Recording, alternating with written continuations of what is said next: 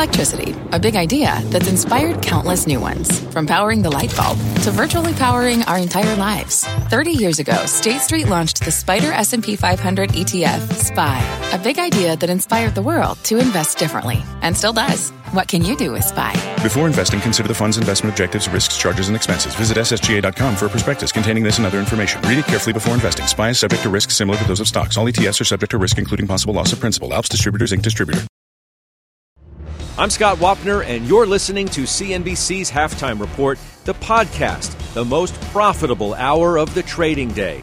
We record this live weekdays at 12 Eastern. Listen in. Carl, thanks so much. Welcome to the Halftime Report. I'm Scott Wapner, front and center this hour, the state of stocks after the worst day for your money in 4 months. Is it safe to buy the dip, or is it simply too soon? We debate that with the committee, as one member is buying today, at least one. We'll also be joined in a few minutes by Morgan Stanley's Mike Wilson, who just revised his call on the markets. You need to hear that. Joining me for the hour today, Stephanie Link, Rob Sechin, Jim Leventhal, Josh Brown. Let's check stocks. Got a nice bump off the open. About 11 o'clock, it was all gone.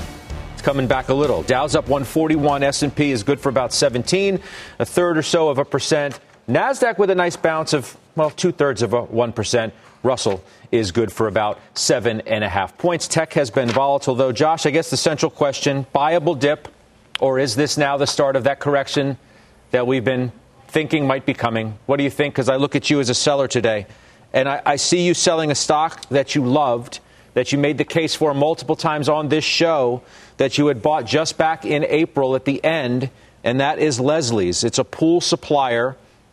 It's been down in the last 3 months, and you're a seller. Can you tell us why and what that says, if anything, about your big market view?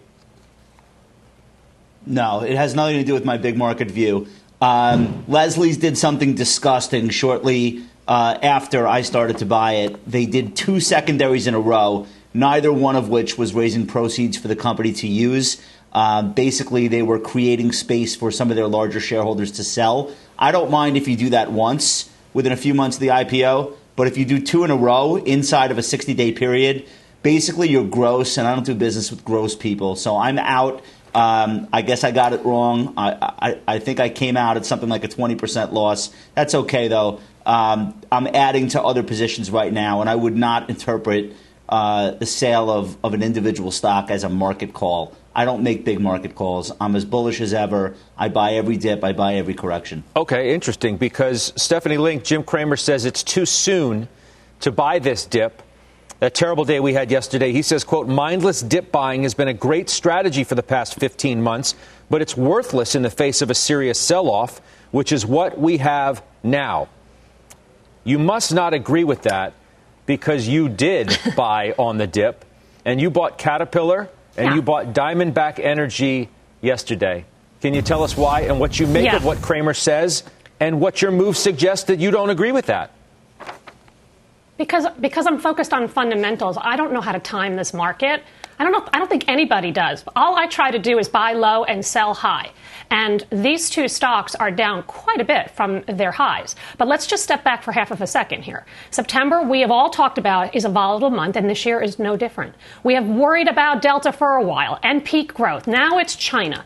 But this against a backdrop of the economy and data that's actually coming in pretty good. Retail sales is 10% above pre-pandemic levels. Industrial production is just 2 percentage points below pre-pandemic levels. We've seen a snapback for sure. But more importantly, Scott, I listened to all the conferences that are going on. And 2 weeks ago, Vertical Research had an industrials conference. And every single one of these companies there talked about the demand is strong. It has not wavered at all. It's the supply side of things that are giving them headaches. Thankfully, many of them have pricing power. And thankfully, several of them have done restructurings. That brings me to Caterpillar. I think the demand is going to be off the charts. Ashtead just reported last night. They told you it was. They just raised their numbers. But the stock CAT is down 26% from its highs. It's a very strong U.S. infrastructure play. It's a restructuring story, so margins should hold in. It's a rising free cash flow story. They're going to generate free cash flow this year of $1 billion. They're buying back $2 billion worth of stock. It trades at 19 times a discount to the market with a 2.2 yield. So that is a good story to me. That means when the stock breaks, that's a buying opportunity. It's down 26% from its highs, as I mentioned. Diamondback, kind of same deal, right? It was down 6% alone yesterday, and it's down 20% from its high. Last week, they announced an accelerated buyback program. So they feel confident in their fundamentals. CapEx is coming down. Production is going up. They're reducing debt. So to me, I am not going to time this market well. I know it. But if I can average into really good, strong fundamental positions, which I know Jim would agree with, if you can do that and you can buy in small increments along the way, well, then I'm going to do it all day long. Okay. Which brings me to Mr. All-In, better known as Farmer Jim, who has been bullish, arguably more so than anybody else on this program. He sees the Dow Jones Industrial Average go down 900 points yesterday. He looks at his portfolio and he says, I have to buy more. Nothing. You didn't buy anything on the dip. Cleveland Cliffs. I'm all in. Cleveland Cliffs was down Scott. 10% yesterday. You called in and made the case as to why you love it. It's down another 4% today. I don't see you buying anything. Hey, what's going on, Mr. All-In? You just got a 1,000-point gift. Yeah, I'm all in, Scott. I mean, it's the simple math of if I'm at 2% cash, I'd have to sell something to buy something. I'm not selling anything. I Didn't you ever hear of love margin? my portfolio right now. Be somebody. Step up. That's okay, right. Josh. The sad thing is we can't see each other the way we used to be able to on the desk. I have to assume that Josh is laughing and smiling as he says that. We all know that margin is the way that people get into deep trouble. But let me continue. Absolutely nothing has changed in my outlook. Absolutely nothing.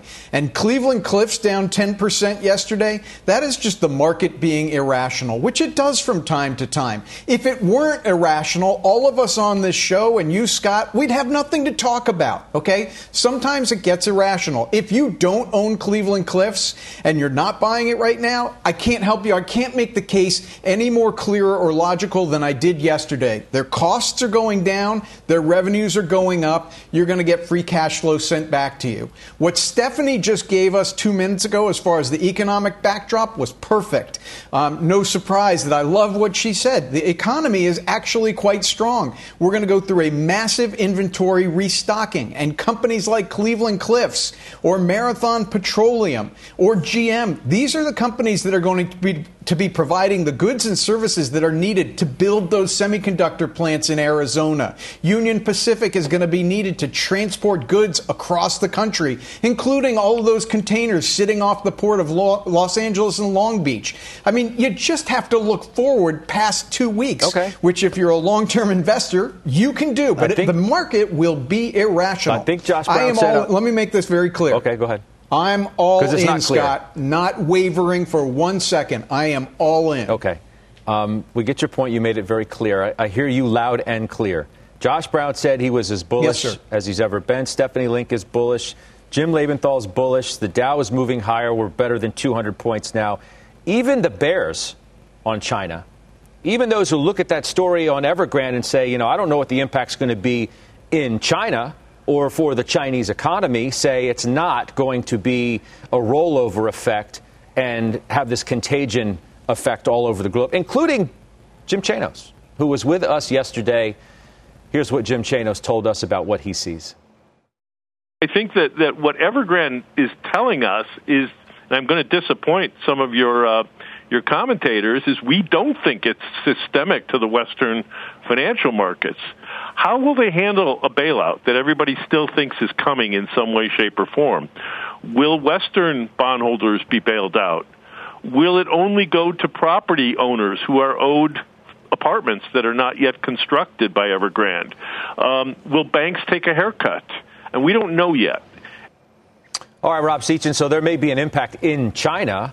I don't know how there couldn't be if you're going to have a company like that of that size and stature, second largest property developer in China, be all but insolvent.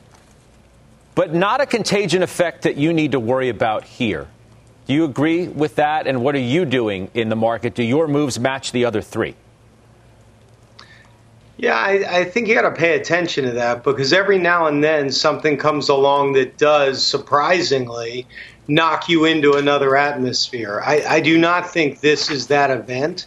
Anybody that wasn't paying attention to that wasn't paying attention. I mean, the bonds were trading at 20 cents on the dollar, and the equity didn't move down that much yesterday. It moved down 10%. You get a stock that misses earnings, it's down 25% in some cases. So I think that was probably widely discounted, and I think our view is that the Chinese policymakers are going to figure out how to thread that needle. But we're paying attention to it just like we pay attention to everything. But we maintain, like everybody, a constructive view on risk assets, positively favoring U.S. equities that are benefiting from macro drivers that stem from the recovery. That's mostly cyclical from our lens. And so yesterday, we used as an opportunity to sell some of the more sell some of the interest rate sensitive stocks, like the home builders. We sold ITB. We bought financials yesterday. We've been buying financials on dips. We think that you have to continue to buy some of these cyclical names when markets get dislocated. We haven't abandoned our quality growers. Still own them, think they'll probably underperform in the short run. But for now, anytime we get that type of volatility, we are buying cyclicality. So in the intermediate term, we're positive. We would say that in the short run, I wouldn't be surprised to see more volatility. The options markets indicate that if we have a further sell-off, selling could beget selling. But again, we think that those are dips to buy, and we may maintain a bullish stance. All right. So Josh Brown, let me move on to Josh Brown. Seach, I'll come back to you. No worries. We said that you're having this rolling correction, and the only thing that unsettles the market fully to where you get a bigger pullback is if big tech, FANG Plus, starts to roll over. Is anybody concerned about the fact, and Josh Brown, I come to you for this, that Apple's down 8.5% from its 52-week high, Amazon's down 11% from its 52-week high, Alphabet's on track to snap an 8-month winning streak, its longest since 2009. The SMH is poised for its worst month, that's the semiconductor ETF, since March of 2020. Are we in the midst of the big no-no happening, and you get a rollover in this, and then people like Mike Wilson, who's coming on in a second, is going to be right? We're going to get that correction.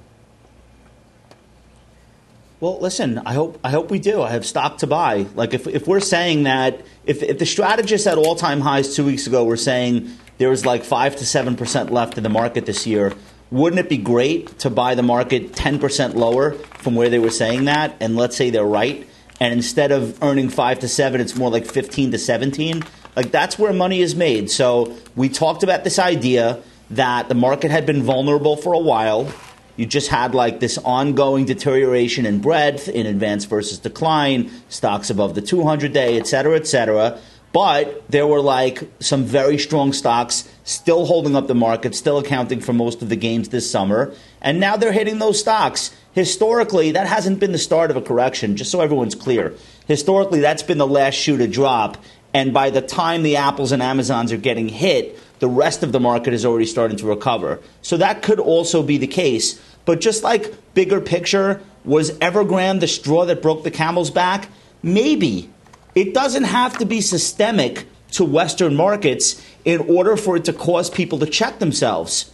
And that's a very important thing that doesn't get discussed. Let's say it's ring-fenced. We all know how that's going to resolve itself, by the way. The Chinese government's going to make some executives go on a permanent vacation, and then they'll divide up that property amongst the other companies, and ultimately it'll be worked out. It has nothing to do with banks in America, for example. But where it gets relevant is that it's a gut check for people that were taking more risk than maybe they thought they were. So I feel like that bout of volatility that resurfaced over the last week or so is actually a very healthy thing. We don't want people feeling like risk goes unpunished all the time. We don't want people feeling, we don't want to end up in a Minsky moment where the only risk is not taking enough risk, right? So I think it's a healthy environment still. It's okay that stocks are correcting. We're still having one of the best years ever at the index level, and there are still many stocks that look fantastic, even in the midst of a pullback. So until that changes materially, and I will tell you when it does, that's my attitude right now. Okay. And I'm a hungry hippo today. Okay. And you're not the only one. Tom Lee says, we believe stocks will soon be bought hard. Too many parallels, he says, to September of 2020. Wolf Research, buy the dip or bail out. Buy the dip, they say, exclamation point. Bernstein, our short-term equity sentiment indicator signals a buy. David Kostin, Goldman Sachs. S&P will end 2021 at 4,700. UBS, strong buy the dip, investor mindset. And then there's our friend Mike Wilson, Morgan Stanley's chief market strategist. He joins us now, who says a 20% correction seems more likely. What happened at 10%? You get a bad day and now you have to up it to 20? Well, thanks, Scott. I mean, look, it's our base case is still 10%. And, look, a lot of the commentary I agree with that was just said on the show. I mean, you're not going to time these things perfectly. We're in a position to make these tactical calls, and we've had a view that the index is going to end the year at 4,000. Okay, I don't know when that's going to correct and we're going to end at 4,000, but I have high conviction that that's where we're going to end because that's what our process tells us. Now, we also try to make money within the market, right? There's never a time to sell everything. That's never been the call.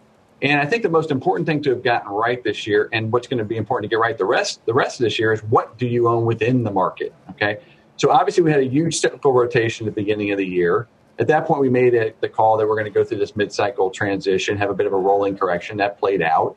We made the quality bet, which is essentially the FANG stocks. That's the NASDAQ 100 and S&P 500. That's what those are. Those are the highest quality indices in the world. And then to Josh's point, when they get to those names eventually, you're getting closer to the end. We're down 5% intraday yesterday. Can we get another 5%? I think the answer is yes. Why? We rallied off that, though. Doesn't that tell? What does it say, though, that we rallied off of the lowest level yesterday, and we are getting some level of a bounce today? That pattern is fairly true to form. Anytime we've had a pullback of substance, it's been bought. So why is this going to be different? Well, I think the trend broke.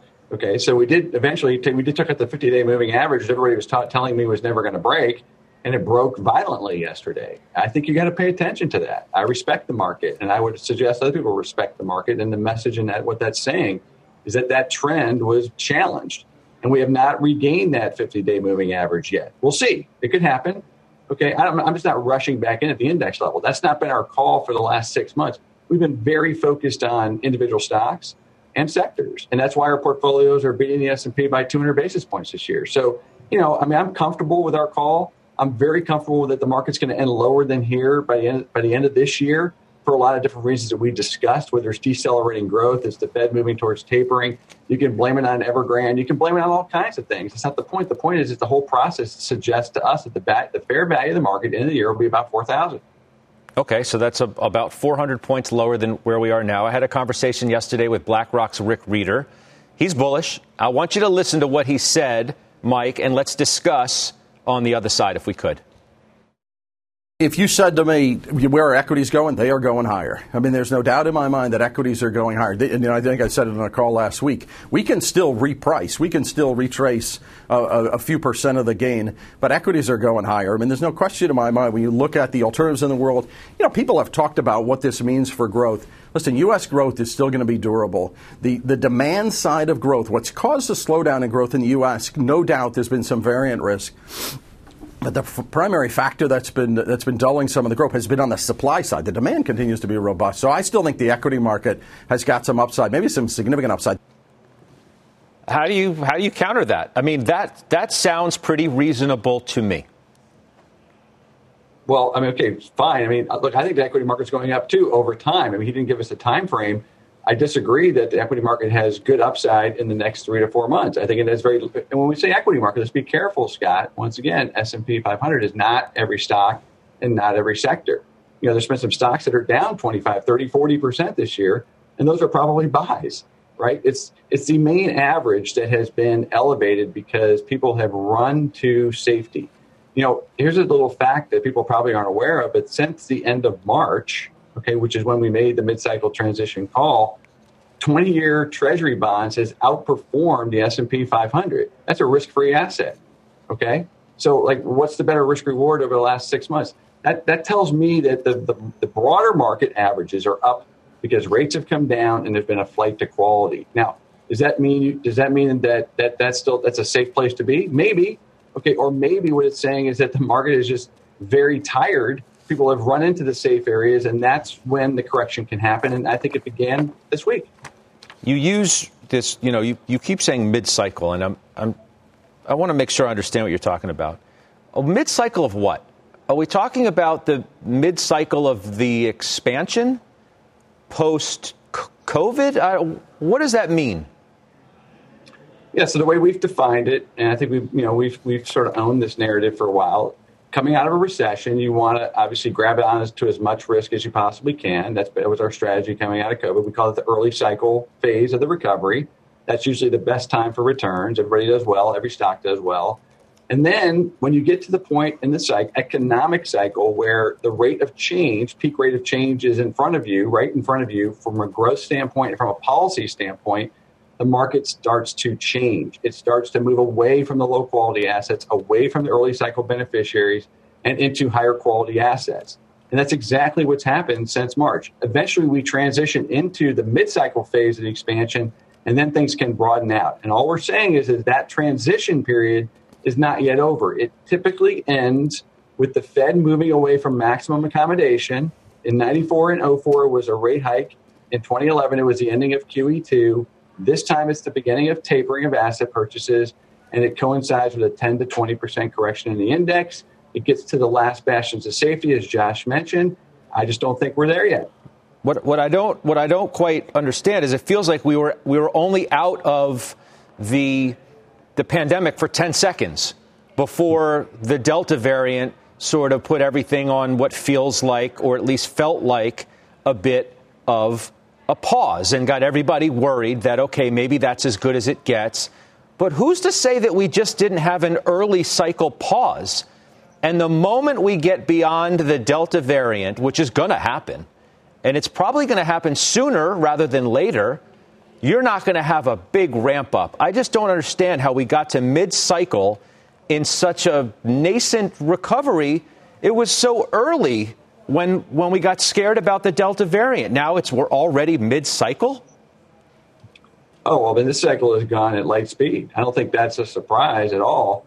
I mean, that's been our call all along, right? The V-shaped recovery, that this was the quickest recession in history.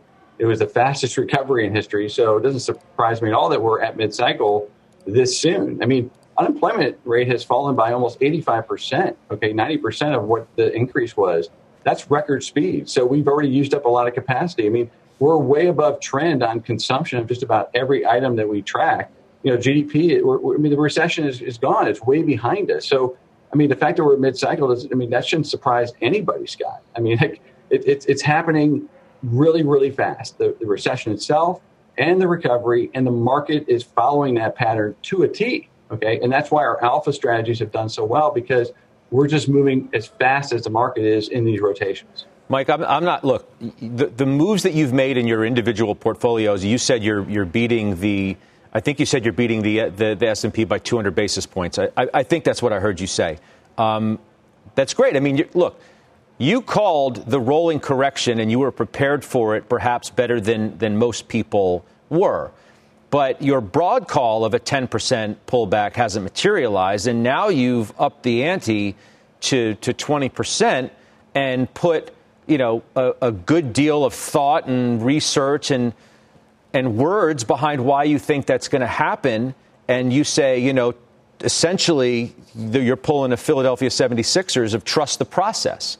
Well, maybe the process is flawed in that we're going to still have a sizable ramp in the not too distant future once we can take care of some of these issues that are in front of us right now. And it's not going to materialize into a 400-point pullback in the S&P 500 as we figure all that out. Yeah, let's talk about, why we think, maybe the consensus is wrong. I think people are using Delta as an excuse for why things are slowing, okay? Once again, the amplitude of this cycle is more dramatic than normal, right? The rate of change on the accelerative part was greater than normal, just like the decline into the recession was faster and steeper than normal, which suggests what? It suggests that the mid-cycle deceleration will probably be greater than normal too. I think the slowdown that we're seeing, Scott, is more a function of basically payback and demand, fiscal stimulus benefits running off, okay, and then a little bit of monetary tightening probably later this year as well. And I think the numbers for the next 6 months they're too high. I think people are going to be surprised at the cost pressures, which companies are talking about. Stephanie mentioned the industrial sector supply issues. Well, that's a problem. Yeah, demand's good. Maybe it's not, but supply is an issue, and that's going to be a margin problem. So when we do our process, our analysis, it suggests that earnings revision breadth is about to turn down sharply, okay? PMIs are coming back towards 50, very normal, and the rate of change on that will transmit itself into the financial markets at the index level, and we'll have that correction. Could we be wrong? Of course we could be wrong. We're not always right, but we do have a process. We do trust it, okay? And we think it's on track to do what we think it's going to do now.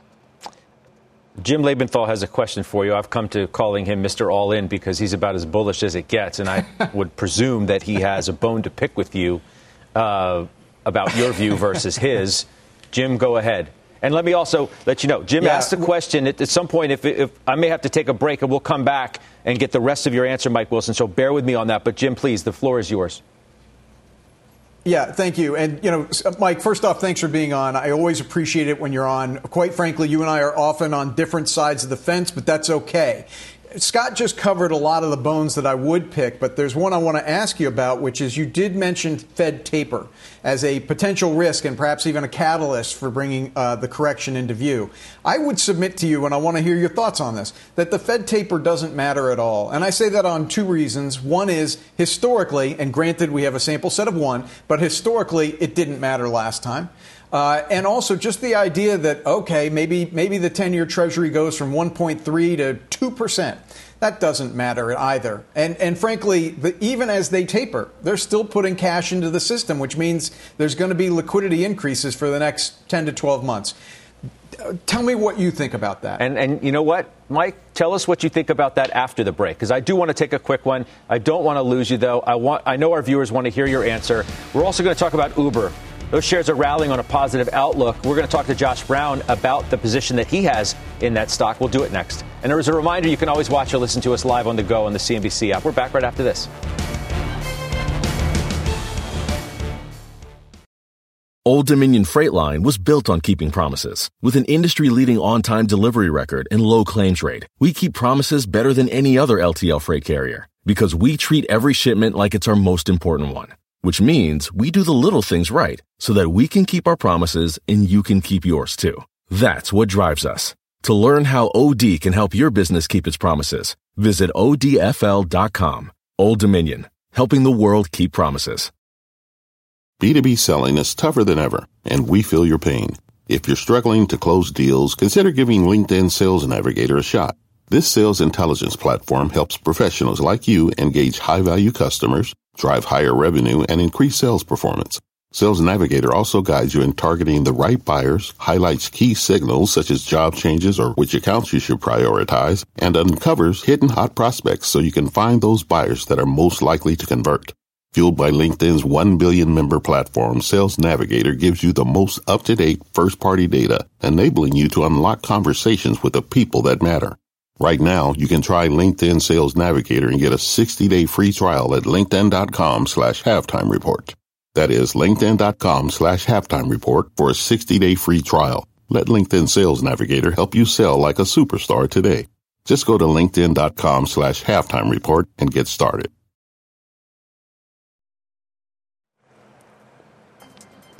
Welcome back. I'm Rahel Solomon, and here is our CNBC News update at this hour. President Biden urging the United Nations General Assembly to work together to battle climate change, COVID, and human rights abuses. But he also warned against a new standoff between world superpowers. We'll stand up for our allies and our friends and oppose attempts by stronger countries to dominate weaker ones.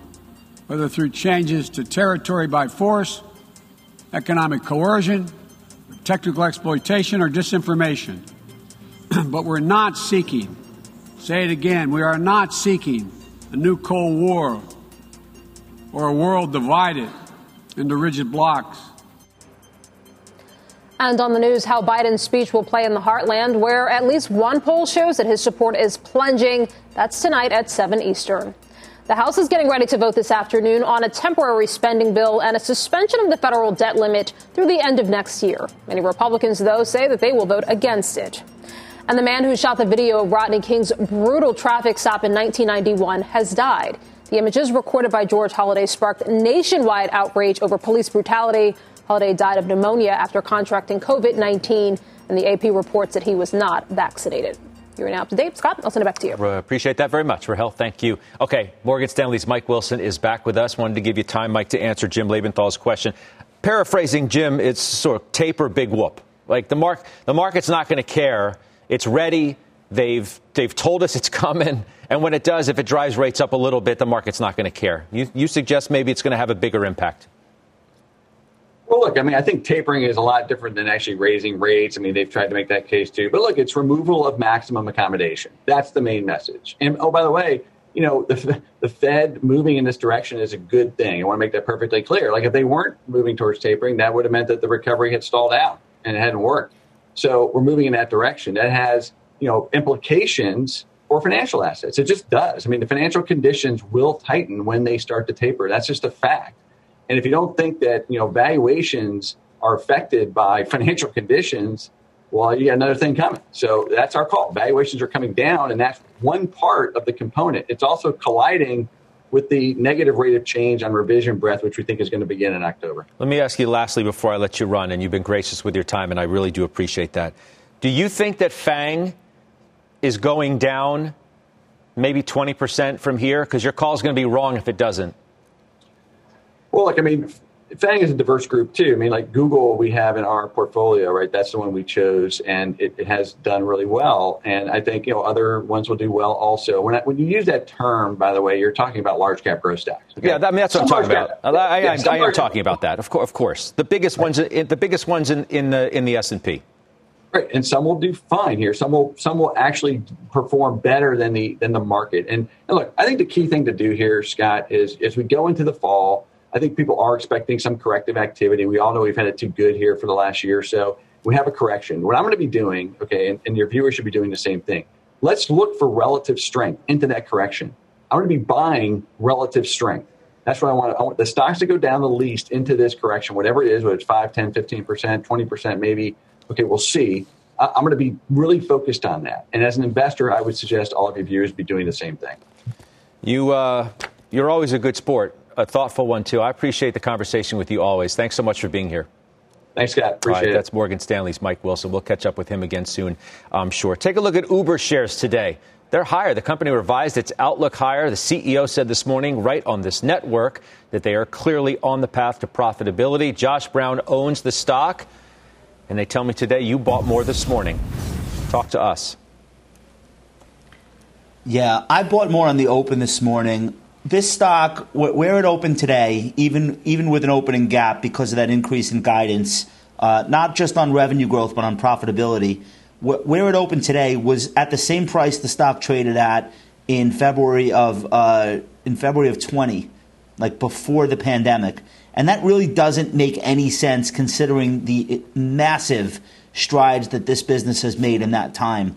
They now have a delivery business that is larger than the rides business, and the rides business is rebounding miraculously fast.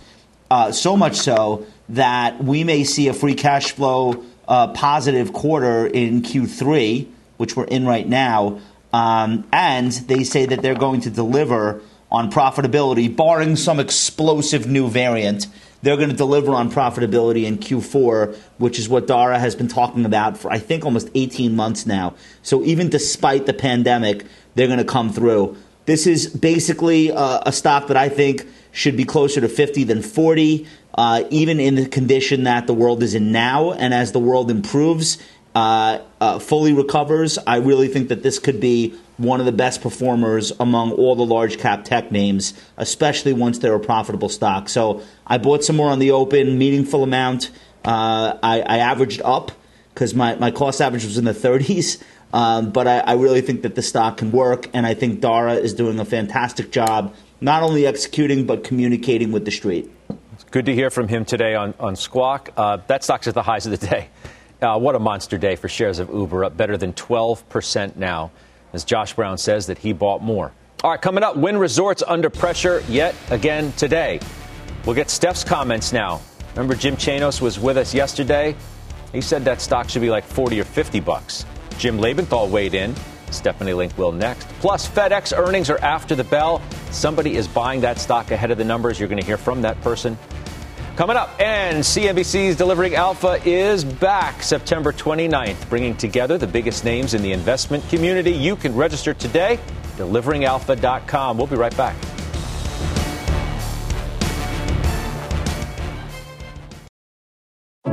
What does it mean to be rich? Maybe it's less about reaching a magic number and more about discovering the magic in life. At Edward Jones, our dedicated financial advisors are the people you can count on for financial strategies that help support a life you love. Because the key to being rich is knowing what counts. Learn more about our comprehensive approach to planning at edwardjones.com/findyourrich. Edward Jones, member SIPC.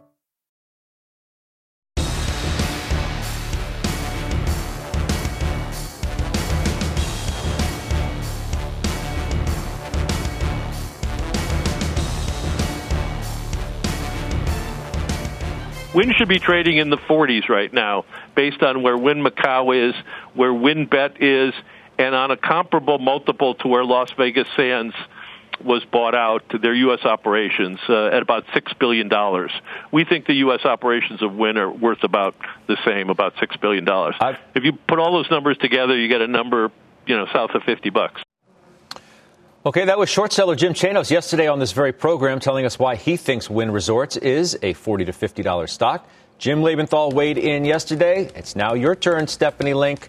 What do you think about what Mr. Chanos had to say about a position that you have? Yeah, let's talk about Macau, because we know Boston, Las Vegas, and gaming are hitting on all cylinders. Macau, there are three issues. How many licenses will be allowed? The second thing is how long will the licenses be for? And then the third is the level of supervision by the government. On the license issue, Wynn has been in Macau since 2006. It has 1,008 rooms, 273,000 square feet of gaming space. They have size, they have scale, and they have been hiring locals. That's what the government wants. They have been hiring locals for years, and they have good relations with the government, by the way. So I think they get the license next June, no question. I, by the way, think Las Vegas Sands does, too. On the terms, it's not going to be 20 years like the last go-round, but it'll probably be about 10 years. Anything less than that is a disappointment, but it's still going to be medium to long term. It's not going to be short term. So 10 years, I'm fine with that. The government supervision, that's the wild card. That's the reason why the stock is down 41% from its highs. But the government has said that they want size, scale, and sustainable growth in this industry. Last year, gross GDP in Macau, $24 billion. They can't afford to have all locals in this region. They just can't, because they won't have the size and the scale that Wynn and Las Vegas Sands has. So I get the number one player down 41%. I got a big piece of the business that's not Macau, but I got a stock that is under so much pressure. I think it is so oversold. And so I'm a buyer. Okay. Farmer Jim, Mr. Chanos said he was going to send you his spreadsheet. He sent me his sum of the parts analysis, which I forwarded to you before our program. I think you had time to check it out. He basically says it's a $49 stock. That's where it should be trading. Did you have a chance to look at it, and do you have a response? I did. There are two responses. Stephanie just gave one of them, which is Macau is not worth zero, which is in his analysis. The other part, though, and this is very important, is he said, okay, if it's worth zero, then what's the U.S. operations worth? In the clip you just said, he said $6 billion. He's getting that versus $600 million of EBITDA next year at a 10-time multiple. I think both of those numbers are way off. I think he's got the conclusion first and using the numbers to justify that conclusion. The reason I say say that is because last quarter, the U.S. operations did $180 million of EBITDA. If you just annualize that quarter, that's $720 million. I think next year's EBITDA is going to be bigger than this year's. I think you're going to be at $800 million. And I think the right multiple is 12 times, which is where it traded in 2019. That gives a $9.6 billion valuation to the U.S. operations versus his $6 billion valuation. Basically, what it tells you is at this price, Macau is being valued in the market at zero. And as Stephanie just told you, that's just not the case. And I agree with Stephanie. I think where we're going to have to revisit this is after the next quarter's results. All right, we will. I appreciate the debate, and I'm glad you guys both had a chance to weigh in. Good debate. All right, we have bullish calls today on two stocks in Stephanie Link's portfolio. We'll get you those trades, plus it's Hispanic Heritage Month. We're spotlighting CNBC contributors, business leaders, and our own on-air anchors and reporters. Here's the former United Airlines CEO, Oscar Munoz. The way to build the next generation of Latino leaders is, frankly, to groom them through a pipeline. You have to specifically focus on the recruitment of the talent and then the professional development, and then while inside the company, making them feel like they have value and they have equal access to the top. And that just takes a lot of effort and work and focus from the senior-most leaders in the corporation to make sure they give people from the underrepresented minority community a chance.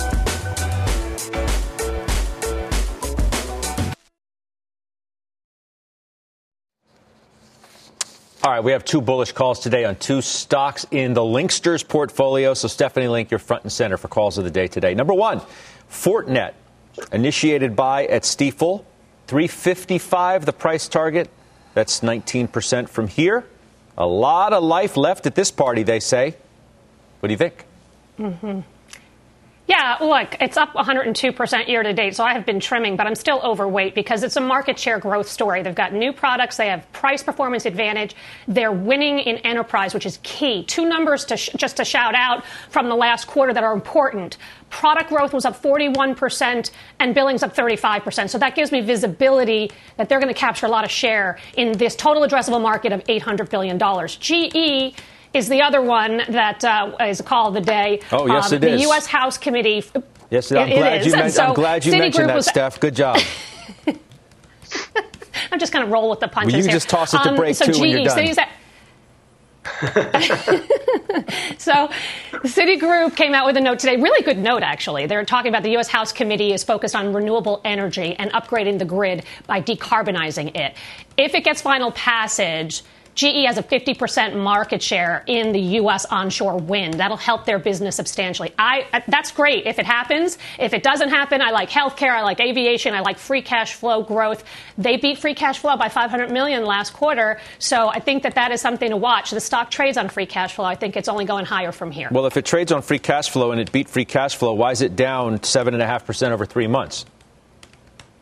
Because all of the industrials are down, because we've had a rotation into secular growth, defensive growth. And cyclicals have all cyclicals have lagged, minus financials, to be honest. But industrials and materials really have taken it on the chin, and I think it's an opportunity. That's why I was buying CAT. Okay, I hear you. All right, FedEx and Nike, they're set to report earnings this week. Both stocks down about 5% for the month. We're going to debate whether you should buy them ahead of the results, and we'll do that next.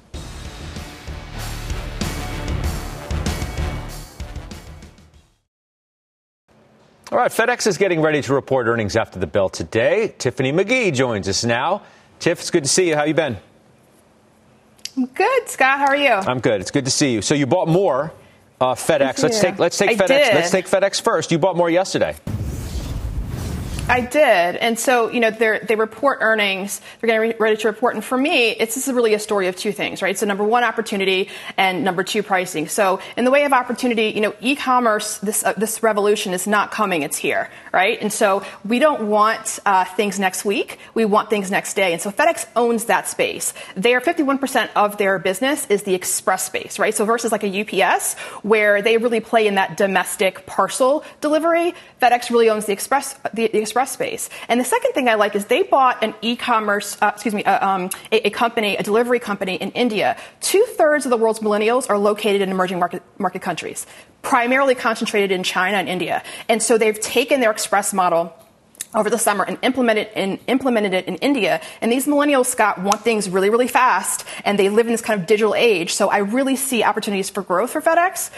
So I'm definitely bullish on that. Yes. Are they having current challenges? Of course, like everybody else, right? So like supply chain issues, increased costs, and also hiring employees. But this is going to be temporary, right? This too shall pass. The stock's been a bust. I mean, it's 21.5% off its high. Year to date, it's a loser.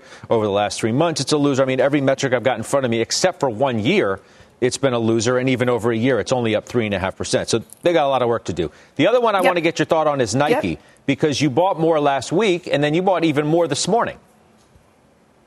I did. So they report on Thursday, and so I don't ever sell things based on news, but sometimes I buy things based on news if it gives me a good price. So we had that analyst call about early last week talking about Nike's issues. But this has been a story all year across the board. What's been winning is companies with pricing power and also strong balance sheets. And Nike is exactly one of those companies. They have the pricing power. They own the athletic space, right?